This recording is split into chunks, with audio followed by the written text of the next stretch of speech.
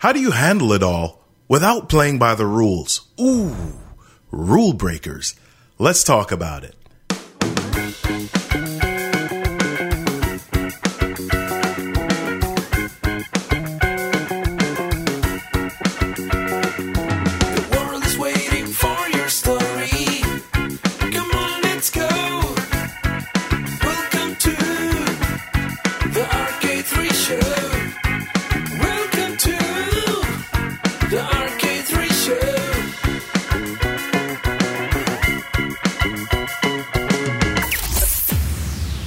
Hey yo, what's up my people, my people, my people? It's a good day and it's a good life. I'm Robert Kennedy III, RK3, that's me, and we're in double digits, y'all. This is episode 11 and we are grooving. I'm having fun with these episodes, partly because I like to have fun, but also because we've had some amazing guests. I'm telling you, the feedback I've been getting has been phenomenal. But I can't do this on my own, so I want to give a few shout outs to some amazing people who helped make this happen. I want to shout out my assistant, Kathleen. My goodness, Kathleen. She schedules the guests, sends out info that I need, writes up a lot of the stuff you think I write. She's amazing. Don't know what I'd do without her. Well, I do know, but it wouldn't be that good. So Kathleen, I just want to honor you right now because you are awesome. Also want to shout out my marketing intern, Deja. You rock. Thank you for all of your research, the graphics, the time you put in to make sure that we're not just podcasting for no reason. I appreciate you. And finally, but not forgotten, my man, Landon, who does the production, the assembly, and making the podcast sound pretty. I appreciate you, man. Thank you. Listen, you who are listening to the show, I appreciate you too. I do. Otherwise, I'd just be talking to myself, right? So I want you to know how much I appreciate you and that you and your time are valued. If you want to get a special shout out on the show, I want to invite you to become a patron of the show by going over to patreon.com/the RK3 show. That's Patreon, Patreon, patreon.com/the RK3 show. And you'll get access to some special perks and your name in lights. Yeah. Also, if you have thoughts, feedback, questions, shoot me a line at podcast@robertkennedy3.com. That's podcast@robertkennedy3.com. Let's go. We've got a question today, and I want to answer it quickly. So here's the question. Robert, what is the key to keeping your audience engaged? Every time I speak, even in meetings, I feel so thrown off my game when I look out into the audience or around the room and someone has their head down in their phone. How do I get their heads up? Ooh-ha. That's the 21st century speaker's dilemma, huh? That's a tough one. And I wish I could tell you I was immune from this, but I'm not. I have people on their phones every single time I speak and train. Not the entire time, but here's what I'm finding. Sometimes they aren't on their phones because they're distracted. Sometimes they're there because they're taking notes or making connections about what you're speaking about. And it hit me the other day because I was listening to a speech and the speaker said something I didn't know a whole lot about, but it was super interesting for me. So I got out my phone and I immediately Googled the information. I still heard the speaker in the background, but I was more interested now in the information that they had talked about, and I wanted to go a bit deeper. Now, to the speaker, it looks like I'm not interested, but in reality, the speaker had engaged me in something I was now wanting more information on, but I wanted to access it at my pace. I didn't want to wait on him. Did that make him a bad or an uninteresting speaker? No, absolutely not. In fact, I gave him high marks at the end in his evaluation, and I found the same thing with me. I've looked out into the audience and seen people on their phones, but at the end, some of those same people came up to me and said, OMG, dude, that was so powerful. So, first of all, release yourself from the pressure of making people pay attention to you in the way you feel they should. It's 2019. Some of the rules have totally changed. But let me answer one of your more specific questions. How do you keep them engaged? Well, the big word here is connect. Is there something you can share that connects with their work experience, their life, their human experience? What is it that drives them crazy? What causes them pain? What makes them laugh? If you can get in their space and ask those questions, then you'll be on your way to engaging them. If it's a workshop or a meeting, what can you do to actively cause them to process those experiences? Is there an activity or something physical you can have them do which relates? Now, there are a lot of techniques I teach in my speech workshops, but these are some general ideas to get moving, okay? However, if you're interested in the speech workshops, soft sell, right? Head over to my website at robertkennedy3.com and contact me there and I can tell you more, okay? Cool. Hope that helps. Okay, I hope you listened to the last show on introverts. If not, head back to episode 10 and give it a listen. It'll bless you, I promise. Right now, let's get into today's show. My guest today has a new book called Leaders Have No Rules. Yes, I love it. I'm a rule breaker at heart, right? Kevin Kruse is an amazing author and person. My goodness, he's blessed me by writing a foreword for my book, 7 Ways to Know You Were Meant to Lead. He is the CEO of LeadX, a leadership software company, a dad, a leadership guru, and a productivity expert. Kevin's got a story. Let's tell it. Kevin, how are you doing today, man? I am doing great. It's fun to come on. I always love your enthusiasm, and congrats on the podcast, by the way. Hey, thank you. Thank you. We've been rocking and rolling for a couple of months now, and we've been having some great guests, great experiences. So I'm glad you could be on with us today, man. My pleasure. One of the things that I absolutely love about you, I discovered you quite a few years ago, and you were in the leadership space mainly, and then you kind of had some pivots a little bit, but at least it seems like pivots to us. But throughout all of that, there is a level of consistency that you have. You're just constantly churning out content. How do you stay so consistent with that?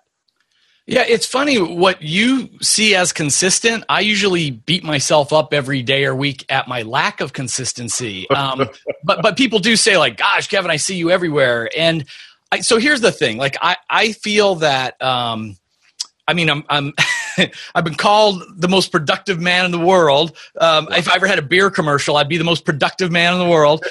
Partly because of that idea I have of just putting everything on my calendar, living on, from my calendar. So if I decide that, I'm going to do a podcast, well, then I pre-schedule for the year, basically one or 1.5 days a quarter to do all my podcasts.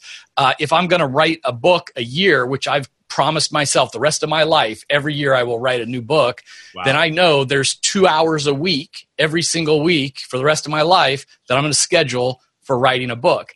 But having said that, it's I cheat also. So, for example, I try to leverage as much as possible. So let's say I've got a 30-minute podcast interview with somebody. Well, that's a podcast. But then I take the transcript and I turn that into an article or a blog post. So now I've got a podcast, I got a Forbes article, and I run that on my website.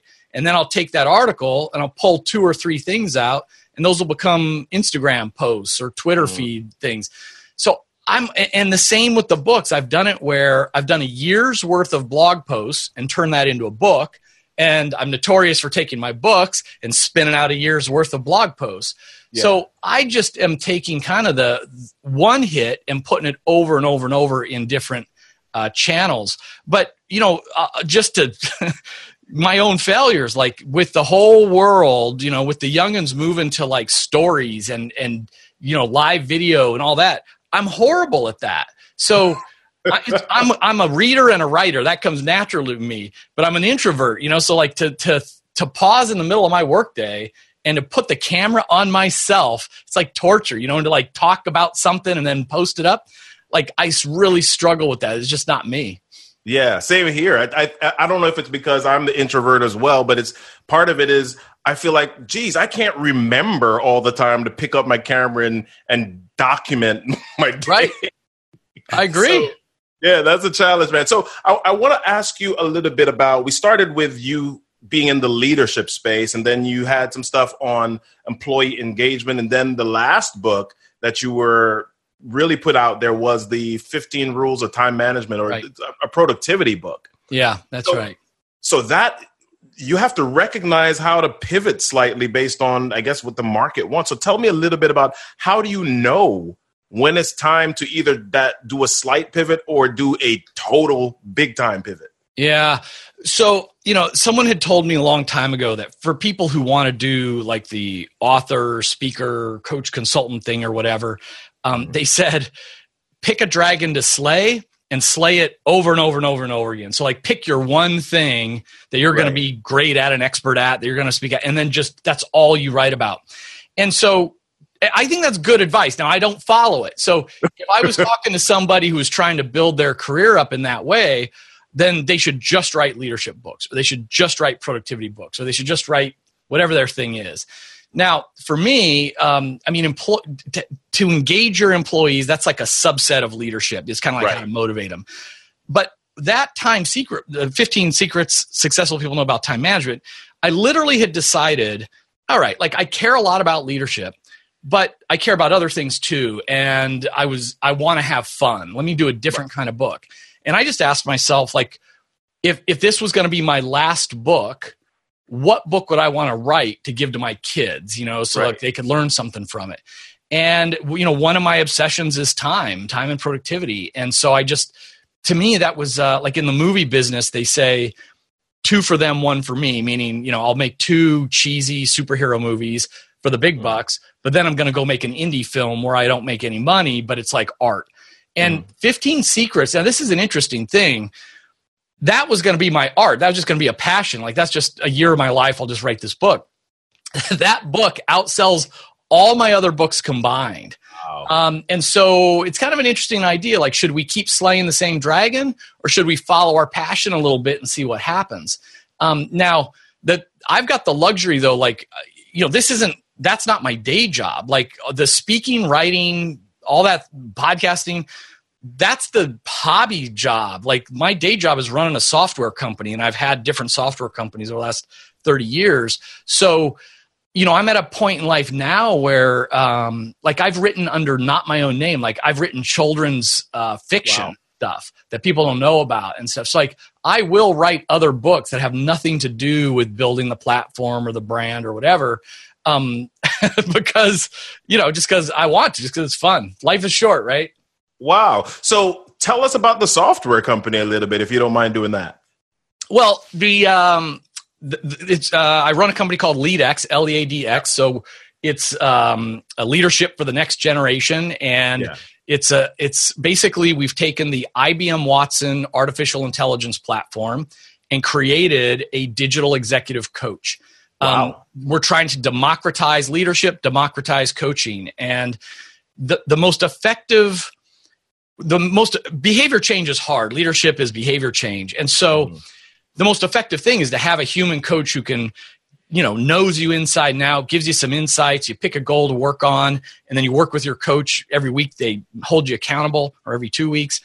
But they're so expensive that mostly only the CEOs and the vice presidents get the coaches, $250 an hour, $500 an hour. The people who really need the coaches are the brand new managers, right? Or the people who want to become managers. Right. But no one's going to spend $500 an hour to coach these folks.